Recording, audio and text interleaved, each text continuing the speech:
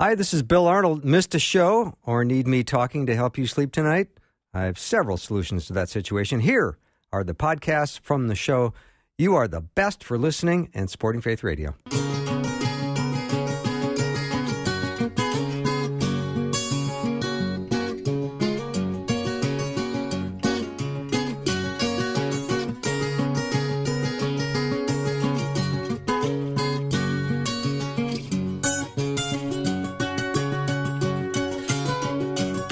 And a warm welcome to Afternoons with me. I'm Bill Arnold. I'm awfully excited that I have Beverly Coniairis in the studio. We're going to bring her on in just a minute, but I've got my Bible open right now to 1 Corinthians chapter 2, starting in verse 14. It says, "The person without the Spirit does not accept the things that come from the Spirit of God, but considers them foolishness and cannot understand them because they are discerned only through the Spirit.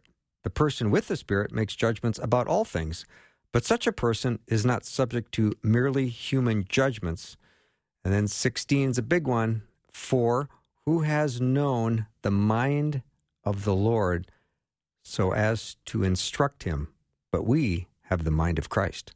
That's what we're going to talk about today. We're going to talk about the mind of Christ. Beverly Coniairis has been teaching Bible study fellowship for over 30 years. She's now retired, but still loves to teach God's Word, mentor, and share her joy that she has in the Lord with everyone, including us today. Bev, welcome. Thank you. So nice to be here, Bill. Just a small little topic today, huh? It's a small one, but I think we can cover it in the time we have allotted. I do too. I do too. I think we just need to get the big idea here, and we're going to actually take it verse by verse, so it's not going to be so hard. It's going to be in context. It's not going to be just hunting and picking a verse out of Scripture like sometimes we do, but then we often make errors. So we're going to put it in the context of the entire chapter because it is the last verse of chapter 2.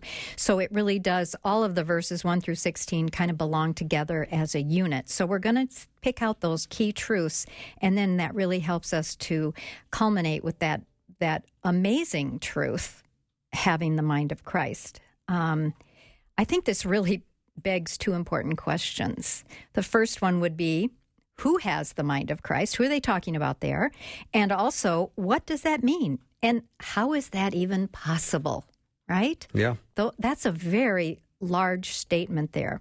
So we want to turn to our key text this afternoon, where the mind of Christ is mentioned, and see if we can get some insight. Bill, I appreciate you reading those last few verses of the chapter. The main point for today is, "For who has known the mind of the Lord so as to instruct him? But we have the mind of Christ." To me, that's a promise.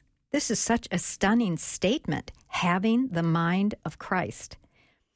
This is really a statement that's a summary of these 15 preceding verses.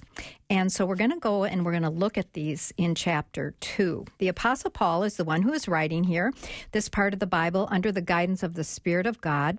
And he is writing to the church in Corinth, in Greece. Paul begins by telling the Corinthians that when he came to them, he came in weakness and in wanting to know and communicate nothing but Jesus Christ and him crucified. In other words, the gospel. It is such a mistake for the church to get off of the central topic, and that is Christ crucified and raised from the dead, or the gospel. When we go to current events, politics, psychology, they're never to be the center stage. That's not what the world needs from the church. The world needs the gospel most of all. And so Paul came to the Corinthians with that thinking, that mindset.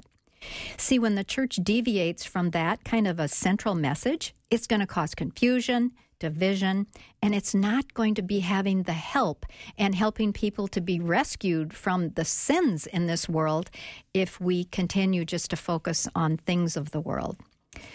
The things he brings out about himself here is that he didn't want them putting their faith in him, a mere human. He wanted to keep the message simple and pure and to the point. That they would experience his teaching really as a demonstration of the Holy Spirit and not something originated with him. Paul was not a salesman. He wasn't looking to make a name for himself.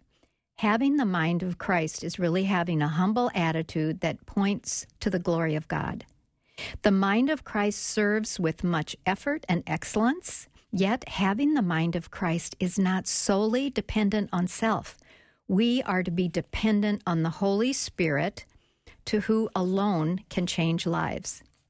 In my many years of teaching the Bible, I looked at this scripture, having the mind of Christ, and I looked at it so often, and I took it as a promise.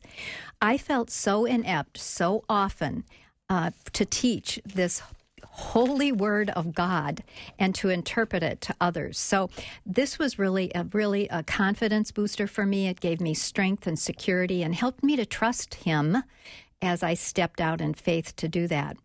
Well, next, in all the rest of these verses, we're going to take a deep dive into contrasting the wisdom of the world with the wisdom that comes from God. Remember, we're talking about the mind of Christ. So the mind of Christ is the wisdom from God, and the world has its own wisdom. Paul goes on to write, "We do, however, speak a message of wisdom among the mature Christians," in other words, those growing in the knowledge of God who have the Spirit, "but not wisdom of this age or of the rulers of this age who are coming to nothing." So what's he really saying there? He's really saying there that the wisdom of this world, apart from God, will all come to nothing. However, then he goes on to say, no, we declare God's wisdom a mystery that has been hidden, that God has destined for our glory before time began. So the Apostle Paul is saying here that he's not sharing what the world thinks is wisdom, but a different wisdom that comes from God and revealed by God in His way and His time. Now, you might be wondering about that word mystery. When the New Testament speaks of a mystery, it really means a truth hidden in the past ages, now revealed to the people of God. This, of course, is the gospel. It is veiled in the Old Testament, but yet it's there. In every chapter of the Bible, we can see a reflection of the gospel. When your spiritual eyes are opened and when you have the mind of Christ, you will see it. Now, next, Paul says that the rulers of this age would have never crucified Christ had they understood that all of this mystery. Instead of getting rid of the problem of Jesus, they actually furthered God's plan for Christ, of His death, His resurrection. The rulers of this age probably refer to the religious leaders, also the political leaders like Pilate and Herod. They didn't have the mind of Christ, so they couldn't know this mystery. However, God's people who have the mind of Christ do, because the mind of Christ is given to them by the Spirit of God through faith in Christ. You know, you often hear this next verse at funerals, but it's really, let's take it as a promise for us today, for those of us who have the wisdom from God, the mind of Christ in us through the Holy Spirit.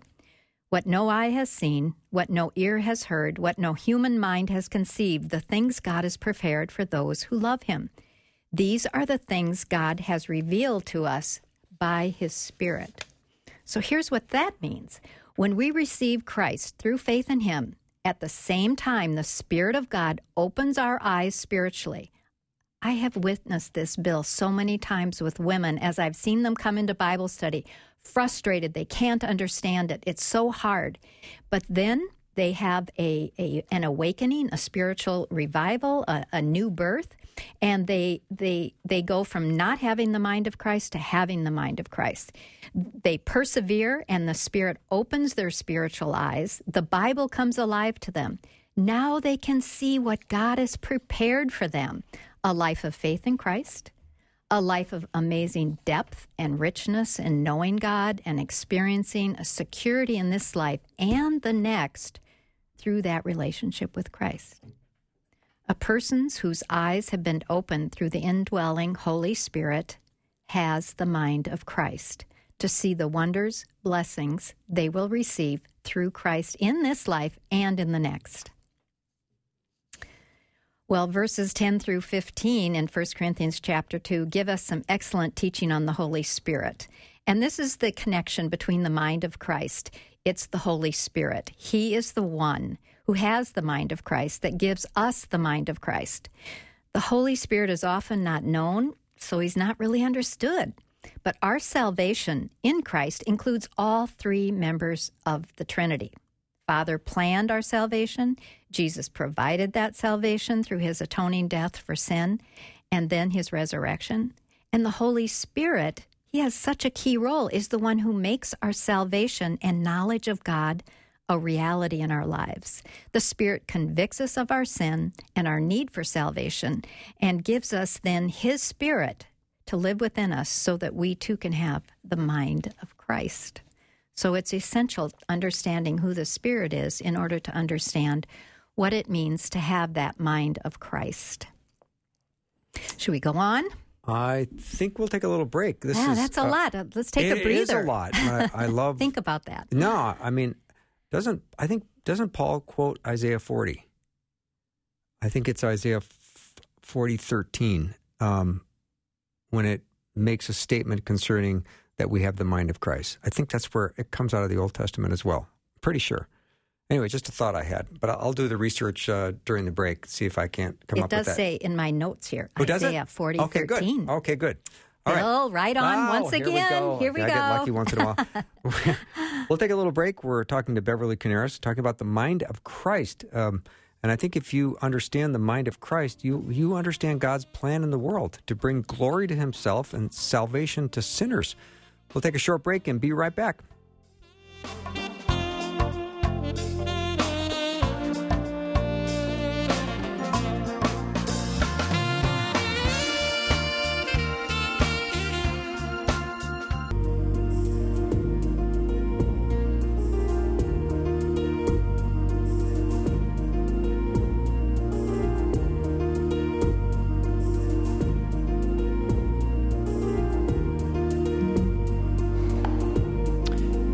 Welcome back. Beverly Coniairis is my guest. We're talking about the mind of Christ, and she's doing a great job of telling us some truths concerning the mind of Christ.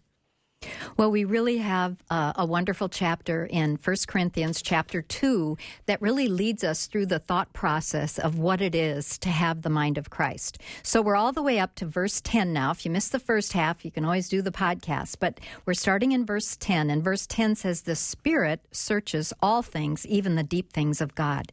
For who knows a person's thoughts except their own spirit within them? In the same way, no one knows the thoughts of God except the Spirit of God."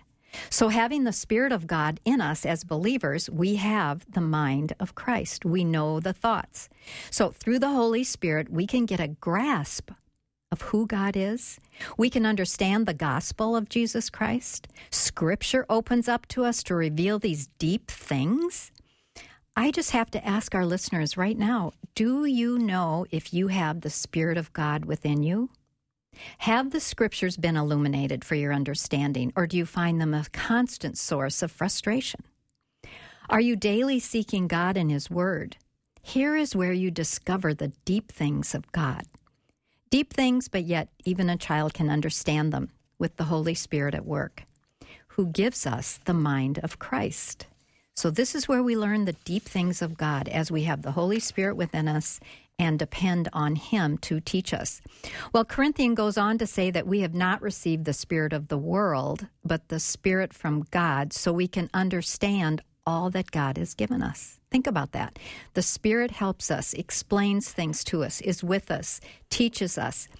The very teaching the Apostle Paul was sharing was a byproduct of what he was taught by the Spirit. The Spirit was using spiritual words to teach spiritual truth. Now, Paul, during that day, may have been criticized for not using the philosophy speak of his day.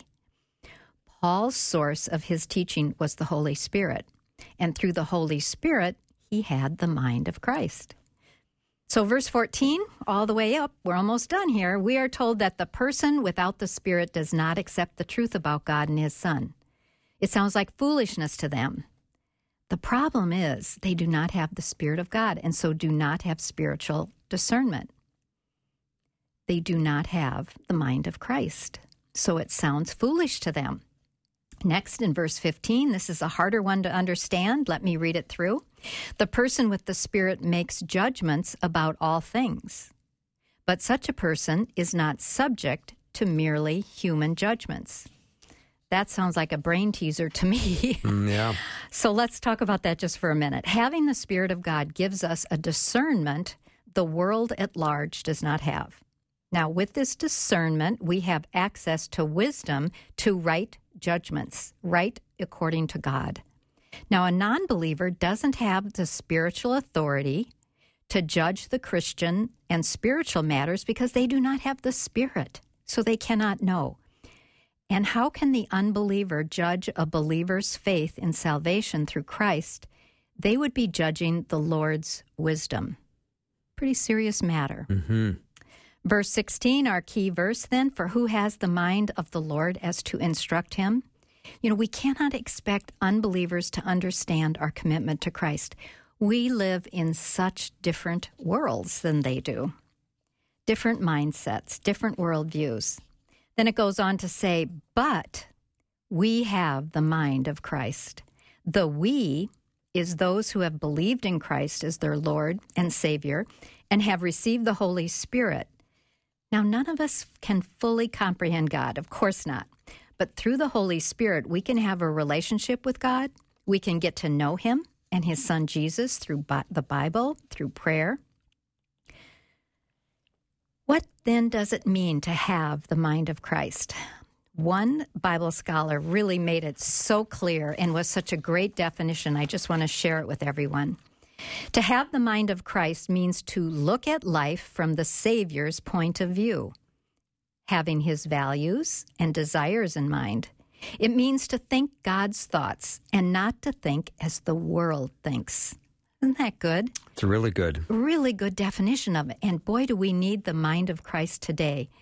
It means we need the Savior's point of view on life. Mm-hmm. We have to have His values and His desires in mind in all that we do. It means to think God's thoughts and not to pick up what the world is trying to tell us and think and telling us what to think. We have to think with the mind of Christ, what God has said. Bill, there's so many verses in the Bible that talk about the mind. If you just look up that, you see so many of them. But just to name a few here, Matthew 23 talks about loving God with all your mind. How can we do that unless we have the mind of Christ? 2 Corinthians 10:5 says, take every thought captive and make them obedient to Christ. The only way we can do that is by having the mind of Christ. Our thoughts are to be captivated on what God thinks, what God says, what God desires. 2 Timothy 1:7. We have been given a sound mind, not one of fear. Timothy was really struggling, I think, with fears, and we all do. But God has given us a sound mind, and the sound mind that we have is the mind of Christ. When we can turn to Him, and through the power and the presence of the Holy Spirit in our lives, we can have peace where it is a fearful situation. That's having the mind of Christ. And then one of my favorite verses from Romans 12:2, do not be conformed to the pattern of this world, but be transformed by the renewing of your mind. Then you will be able to test and approve what God's will is, His good and pleasing, perfect will. So in other words, what happens is we're being transformed through the presence of the Holy Spirit as the mind of Christ starts to work with our mind. And our mind then is no longer a mind in the world, but a renewing of our mind that is living. So for the Savior's point of view, we're living in His values, His desires in mind. It means that we're starting to think God's thoughts and not as the world thinks. That's renewing of our mind. And the promise with that is that then we're going to be able to test and approve what God's will is, His good and pleasing perfect will. How can we know what God's will is without the mind of Christ, without our mind being transformed by the presence of Christ's mind within us? And we find Christ's mind in His Word. That we can never say that enough. Are you in the Word? Are you really seeking the mind of Christ in your situation? This is a good news moment, Bev, as we talk about having the mind of Christ. And if you feel frustrated because you don't understand God's Word, have you made that step of faith? Have you placed your faith and trust in Jesus as your Savior and Lord? Because in order to have the mind of Christ, you first must have saving faith in Christ. And then after your salvation, as a believer, you will live under the guidance of the Holy Spirit and under God's influence. And the Holy Spirit will indwell within you and will give you this beautiful wisdom, this mind of Christ that Bev's been talking about today. Yeah, and not only that, the Spirit has promised that He will never leave us. Mm-hmm. He's our seal and guarantee of eternal life. So you may be in a tough situation right now where you really need the mind of Christ. Just trust that He's there. You're never going to feel adequate and like in every situation. So this is such good news, such hope, such strength for the people of God to know that they have the mind of Christ. Let's live it. Let's act on that truth. And Bev, not to mention that your mind is going to be renewed on a daily basis. God was going to give you the renewing of your mind. Yeah, that's quite a promise too, isn't it? It's a great promise. And we need our mind renewed. I want my mind to be in a constant state of being renewed. Like hourly. Yeah, because I want to follow. I want to know what His will is. So many people are, what's God's will? What's God's will? Well, we need to think with the mind of Christ. We need to have that renewed mind in Christ in order to be able to test what is His good, pleasing, and perfect will. Mm-hmm. That's the mind of Christ. Mm-hmm. And just to think of the perspective that Jesus had with His humility and His compassion and His desire to be prayerful. If you have the mind of Christ, you will become more humble and obedient and compassionate and prayerful. Absolutely. And that's a wonderful thing. It's following our Savior. Mm-hmm. Mm-hmm. Yeah. Mm-hmm. Mm-hmm. But just take that promise today, people. Just take it. Yeah. It is a good news moment. If you have never made a decision to give your life to Jesus, October 18th, 2021 could be your exact day where you place your faith and trust in the Lord Jesus Christ and know that by asking Him to come into your life and be your Savior and you repent of your sins, you will be starting your beautiful journey of new life in Him. And you will, as a result, start understanding through the infusing of the Holy Spirit into your life that mind of Christ that Bev has been talking about today. Good. Thank you, Bill. Yeah. Such a privilege to talk about this topic. It's one that I have, just meditated on for decades, and it's really fun to share it with your listeners. It is fun for me to talk about it, and I know that's why we do the program, is to help people come to saving faith in Christ. So this is a great conversation. Bev, thank you so much for being on the show today. Always good to talk to you. My joy. Thank you so much. Beverly Coniairis has been my guest. We'll take a little break. When we come back, I'm going to have a conversation with Dr. Gregg Ten Elshoff. He's written a book called For Shame, Rediscovering the Virtues of a Maligned Emotion. I'm going to find this probably interesting because he's a philosopher at Biola University, and he's probably going to be really smart. So I'm going to find out some interesting things about shame. That's all coming up next.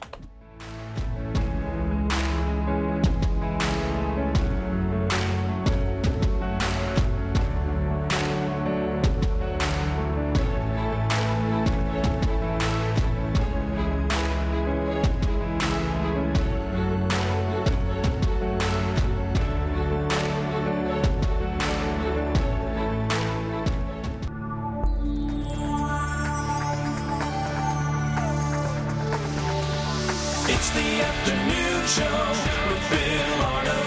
Prime time, drive time. Let's get it started. Jump in your car. Yeah. What's for dinner? Hey. It's the afternoon show with Bill Arnold. Have you no shame? Then you might have a problem. For Shame is the name of Dr. Gregg Ten Elshoff's book. I hope I'm saying that right. I'm going to ask him. Greg, I've already butchered your name once. You're perfect. Oh, okay, good. And tell me, where is that name come from? It's Dutch. Dutch, okay. I want to hear you say it. Ten Elshoff. Ten Elshoff. Okay, then I did say it right. Yeah, you got it. Yeah, and your book, For Shame, you trace the positive role shame can play in contributing to a well-ordered society, and you distinguish shame from embarrassment and guilt, and shows that while casting off unhealthy shame is always positive, a proper understanding of shame and how it functions in society can better cultivate virtues of decency, self-respect, and dignity. I find that fascinating. Well, I'm glad. I find it fascinating, too. Yeah. And I got to tell you, you're a philosopher from Biola, and philosophers make me a little nervous just because you guys are so smart. Oh, no. Well, don't be nervous. If it makes you feel any better, we're really terrible at being on the radio. That does make me feel better. That does. So help me understand this idea of people that say they have no shame, that they might have a problem. Yeah, so the book really got started for me with an interest in Confucianism. I took up an interest in classical Chinese wisdom traditions a while ago, and as most people are aware, those are shame-honor systems. So both shame and honor have important roles to play in the development of healthy persons and psychologies in those classical Eastern wisdom traditions. But the more I got into it, the more I realized that shame and honor have an important role to play in classical Western philosophical traditions too. And so it turns out shame and honor are sort of all over the place once you start looking at the history of philosophy. And yet there's a growing body of literature that is decidedly anti-shame today, that has ruled that shame is a toxic emotion, and that we would do well to be rid of it altogether. And so the book just tries to take a look at shame, try to get very clear on what it is, and try to articulate why it is that the great human wisdom traditions down through the ages have thought that it had an important role to play in human development. And Gregg, in your book, you talk about there is a lot of psychological research that indicates that shame correlates with unhealthy states and postures, things like eating disorders, anxiety, depression, while guilt does not. Would you say more about that? Yeah, that's in many ways what's driving the anti-shame literature, and it's understandable that it would. I mean, there's this massive and growing body of empirical research that, as you say, correlates felt shame with all kinds of things that we should lament: anxiety, depression, suicide, eating disorders, and the like. And so if you're like me and you're noticing that shame has been widely thought for all of human history to have important work to do, and yet the contemporary empirical science is correlating it with all of this dysfunction, then there's a kind of puzzle there, and you want to figure out what's going on. And when I looked at it, what I found is that the psychological research that is correlating shame with all of this dysfunction is not distinguishing shame from other related negative emotions like self-loathing and low self-esteem and felt worthlessness. And so what's happening in the psychological literature is that a lot of self-loathing and felt worthlessness is being picked up and confused with shame, and then unsurprisingly being correlated with dysfunction. So we've always known that low self-esteem is bad for you. We've always known that felt worthlessness is bad for you. And if you've confused shame with those experiences, then you're almost guaranteed to conclude that shame is bad for you, that we've got to be rid of it. So maybe we can talk about healthy shame, because it seems like we're trying to eliminate shame in our society for good. And I don't think, and I would agree that you would probably say that that is not a good thing. Yeah, right. Yeah, so it's kind of a strange thing to talk about healthy shame, because shame it's a painful emotion. Nobody should want to experience shame, but it can be helpful to think about other painful negative emotions. Think about, for example, loneliness. Nobody that I know wants to be lonely, but we all recognize that loneliness is sort of your soul's way of alerting you to the fact that you're without companionship. So if you're alone, if you're really alone, and you don't feel the pain of that, you don't feel lonely, then something's gone wrong. Something in your emotional life isn't responding to the way things are. Or if someone's betrayed you and you don't feel betrayal, then again, something's gone wrong. Your emotions aren't tracking the way things are. And what I've argued is that shame is the same way. It's a negative and painful emotion that nobody should want to have. But if you've been shamed, if you've lost status in communities that matter to you, if you've been dishonored, if you've been diminished in community, and you don't feel the sting of that, you don't feel shame, then something's wrong. Your emotions aren't tracking the way things are. I can think back to a time when gentlemen would divert their attention if there was a situation where there was a woman in compromise. And that would be a polite thing. And now, instead of diverting their attention, they'll pull out their phone and film it. Yeah.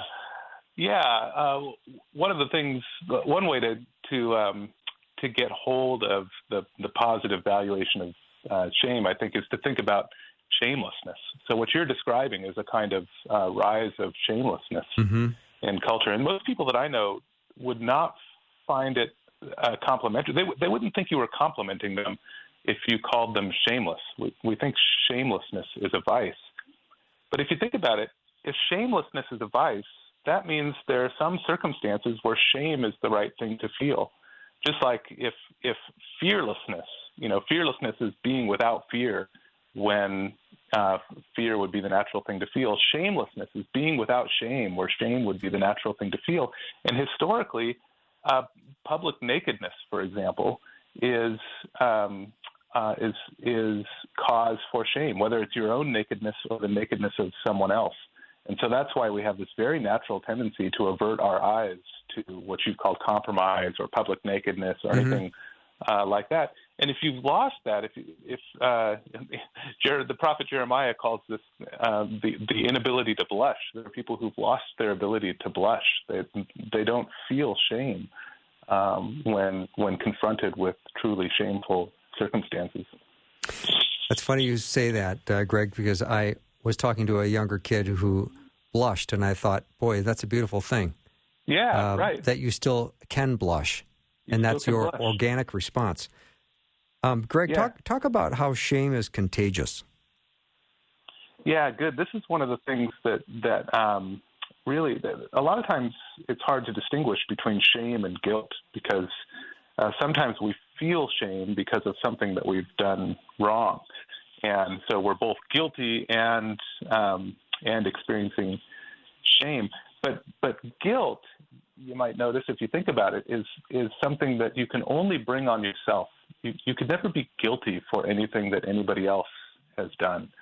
And this is where shame is quite different. If shame is just the loss of social standing, the loss of honor in a community, you can lose shame. You can lose public standing because of something you've done. Maybe you've done something shameful or fallen into some terrible sin or something, and then you'll lose standing in community. But you can also lose standing in community because of what someone else has done. So, for example, if my father is caught in some kind of gross moral sin, I won't be guilty, but I will experience shame. I'll be a person of lesser consequence in communities that matter to me because of what my father has done. So it turns out that shame is the kind of thing you can catch by association. You can never catch guilt by association with someone, but if you're closely associated with somebody who's fallen into shame, you'll fall into shame too. I mean, we all sort of learn this pretty quickly in junior high. If somebody's losing social standing, you want to go sit at the other table because that's contagious. Yeah, please don't jolt me back into junior high right now. Dr. Gregg Ten Elshoff is my guest. He's written a book called For Shame, Rediscovering the Virtues of a Maligned Emotion. In your book, you point out in John chapter 9, Jesus heals the blind man, and both the blind man and his parents sort of had to grapple with the shame that accompanied close association with Jesus.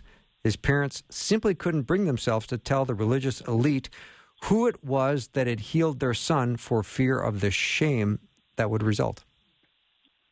Yeah, and what's so beautiful about the blind man is that he was. I think I put it in the book. He was made of sturdier stuff. He was willing just to say, "I'm with him. He healed me. Say what you like about him." And but it is true. Shame is the sort of thing that you can fall into. Sometimes we fall into shame because we've done something terrible, but sometimes we fall into shame because we've done something great. Because shame, again, is just that position of having lost social status, having been dishonored in community. And if you exist in a community that detests the way of Jesus and you associate closely with Jesus, then you'll be shamed in that community as a consequence. And there again, if your emotions aren't if you don't feel the pain of that, then your emotions aren't tracking the realities on the ground. And we see that in places where conversion to the way of Jesus comes at serious cost. You think of conservative Muslim communities or something like that. To give yourself to Jesus publicly is to subject yourself to a pretty thoroughgoing shame. And again, if you don't feel that, something's broken, something's wrong. Mm-hmm. Gregg, I'd love for you to talk about shame and embarrassment. I would think those are a couple of emotions that are easy to confuse. Yeah, right. So they are easy to confuse because they often go together. If you experience shame, again, you'll experience yourself as having lost standing in community, and that'll make you want to disappear, right? I mean, if you're being derided in community, if people are thinking of you as a person of lesser consequence, what you want to do is disappear and get out of sight. And that's exactly the way we feel when we're embarrassed, when we stumble over our own 2 feet in public or something. We just want to get out of sight. We want to get out of view. And so the way to think about it is like this. Embarrassment is just the discomfort that we can feel with the attention of other people. So when you're uncomfortable because you're being attended to by other people, you're experiencing discomfort, or you're experiencing embarrassment, sorry. And that almost always goes together with shame. But notice you can be embarrassed not only when you're shamed, but when you're honored. So if very often people, especially people who don't like to be in front of crowds or whatever, when they're publicly and effusively honored, they often feel embarrassed and they blush, and they want to get out of sight. They want to get off the stage as quickly as possible. So embarrassment is just discomfort with the attention of other people. Shame is the pain of being downgraded in society. And those two things often go together, but as I say, they're not the same thing. Gregg, do people who feel shame in those instances not feel worthy, or do they feel like they're not measuring up to the nice things being said about them? What do you think? I think even when I think all of those things can happen, but even if they do feel worthy of the praise, they might just be, because of temperament or personality or whatever, they might just be uncomfortable with attention. They might just feel like, I don't like being attended to. So I think, I don't think it necessarily, every time you're embarrassed, it doesn't mean that you're feeling unworthy. It just means that you're wanting to get out of sight, for whatever reason. Dr. Gregg Ten Elshoff is my guest. He's written a book called For Shame, Rediscovering the Virtues of a Maligned Emotion. And his last name is Dutch, because I know a lot of people are curious. It's Dutch. All right, I'll take a short break and be right back.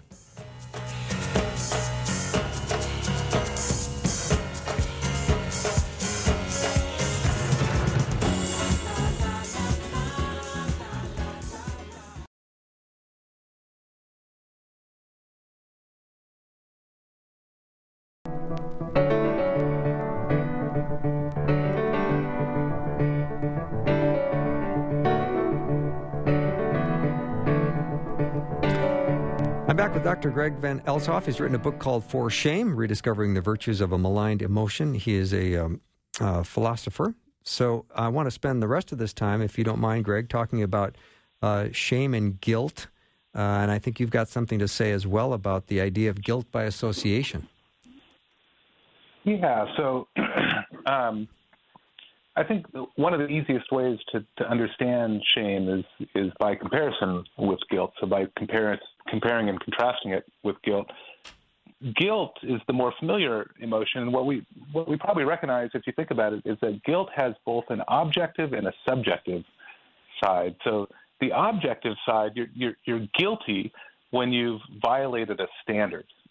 So you can be guilty of violating a moral standard or a standard of conduct at work or the rules of the game you're playing or whatever. But to be guilty is to violate a standard. And on the subjective side, the feeling of guilt comes when you think you've violated a standard that you care about. So if you've violated a standard and you know you have, but you don't care about it, you're not going to feel guilty. Mm-hmm. But if you think you've violated a standard that you care about, then you'll have a painful emotion called guilt. And we all recognize you can be guilty without feeling guilty. You can feel guilty even though you're not guilty.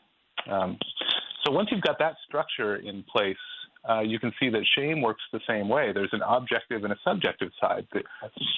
On the objective side, to be shamed, to be subject to shame, is to have lost social standing, to have sort of lost credit, lost social credit. It's the opposite of being honored. When you're honored, you pick up social credits. You're bumped up in society. And the feeling of shame, you'll feel shame. You'll have a painful felt emotion if you lose standing in a community that you care about. So just like you feel guilt when you violate a standard that you care about, you feel shame when you lose standing in a community that you care about. So you can be subject to shame in a community and not feel any shame because you don't care about that community. Or you can lose, or you can feel shame without being shamed, and you can be shamed without feeling shame. That's the idea. So I use an example of a white prison inmate who kills his black cellie in order to gain entrance into the Aryan Brotherhood.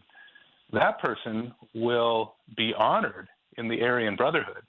Right? They'll increase in standing with the Aryan Brotherhood. They'll be honored there, but they'll be shamed in the wider community of human persons. We'll think this person of lesser consequence for having done what they've done. And whether they'll feel honored or feel shame will depend on which community they care about. If they really care about the Aryan Brotherhood, they're going to feel honored, even though they're shamed in human society. If what they really care about is human society, then they're going to feel shame, even though they've been honored in the Aryan Brotherhood. Okay, this is a little heady, but I think I've been following all of it. But I can see how quickly people can be tormented by shame, especially if they feel like they've lost face among their community, something that they maybe have spent decades or their whole life trying to win and gain the approval of certain groups. That's exactly right. It turns out we're really bad at maintaining our own sense of self-worth when we think that the people we care about don't see us as worthy. So though felt worthlessness is not the same thing as shame, it follows very easily on the heels of shame. So if this is why, for example, when victims of abuse or when people with visible impairments suffer shame in society, right? So people with certain impairments are. It's a deplorable thing to notice, but it's unquestionably true. They're thought of as people of lesser consequence because of their visible impairments. And if their emotions are tracking things, then they feel the pain of that. They feel the shame of being thought of as a person of lesser consequence. And it'll be just as natural as anything for them to start thinking less of themselves, to start feeling worthless themselves. And so one of the things I want to say in the book is that when people are experiencing shame because they're victims of abuse or because they have visible impairments or what have you, what we don't want to do is tell them that this feeling that they're having is somehow toxic or dysfunctional. It's not. Their feeling is just tracking the reality. What needs changing is not the feeling that they're having. What needs changing is the fact that they're being downgraded for the reason that they are a victim of abuse, or they're being downgraded for the reason that they have a visible impairment. That's the problem. And we take our eyes off the problem, if we start focusing on this feeling that they have, which is perfectly natural given what's happened to them. Mm-hmm. Gregg, you say in your book, if someone you love feels guilty for something they've done and you want to help, don't try to disable their ability to feel guilt. Instead, give them ideas for how to make apology and reparation for what they've done. Help them forge a path in the direction of reconciliation. That's right. And so then I want to say the same thing about guilt. If somebody you love is feeling shame, and it's not because of some shameful thing that they've done, maybe it's because they're a victim of abuse or they have an impairment or they have a father who's blown it or whatever. If somebody you love is feeling shame, what you don't want to do is try to make them immune to the feeling of shame. What you want to do is bring them honor. Just like if you have somebody who's lonely because they don't have companionship, you don't want to solve that problem by making them incapable of feeling loneliness. What you want to do is you want to solve that problem by bringing companionship to them. So these negative emotions like felt loneliness, felt betrayal, guilt, shame, these are all sort of important warning systems that we have. We want to be warned when we're without companionship. We want to be warned when our relationships don't exhibit fidelity. And we want to be warned when we're losing connection and standing in society. And shame is the negative and painful feeling that warns us that we're losing connection in society. Gregg, in your book, you talk about private shaming. What is that? Yeah, so in the book, it's a part of this section where I want to head off this idea that once you recognize that shame has important work to do, that it's an emotion that's appropriate in some circumstances, you might think, well, then what we need to do is start shaming people more. We need to start causing people to feel shame who've done shameful things. And what I argue in the book is that actually the current cultural climate has things exactly backwards. We seem to be really suspicious of the negative emotion of shame. We think it's toxic and so forth. But we're increasingly accepting of, even embracing of shaming as an activity for, bringing off our favorite social cause or whatever. And what I argue in the book is that that's exactly backwards. We should be less suspicious of shame. Shame is just like guilt or betrayal or loneliness, any other negative emotion that warns us that something's off. We should be less suspicious of shame, and we should be more suspicious of shaming, because it's almost impossible to shame someone as an act of love. You can. Sometimes we put people on a guilt trip, and it's an act of love. They've done something wrong, and they're not feeling guilty, and we help them into this feeling that they should be having by giving them a guilt trip. But shaming someone, causing them to be dishonored in public, is almost never an act of love. And shame and honor go back as far as this Adam and Eve story, doesn't it? That's right. I think it's an integral part of the fall that we often neglect, and because it's an integral part of the fall, it's an integral part of the incarnation and the atonement. And so once you start thinking in categories of shame and honor. Oh no, we just lost Gregg. In what's happening with back. Christ's incarnation, what's happening on the cross, what it means to minister the gospel, all of these things take on a slightly different hue when you're looking at them through the lens of shame and honor. Yeah, Gregg, so interesting. Thank you so much for coming on the show today. Well, thank you for having me. Yeah, and you're much better on radio than you think. Thank you. Yeah, thank you so much. Yeah, have a good one. You bet. Dr. Gregg Ten Elshoff has been my guest, and his book is called For Shame, Rediscovering the Virtues of a Maligned Emotion. Hey, that's our show for the day. Thanks to everyone who made it what it was, and I hope you have a great night, and I look forward to our time tomorrow. See you then. Thanks for listening. Programming like this is made available through your support. Information available at myfaithradio.com.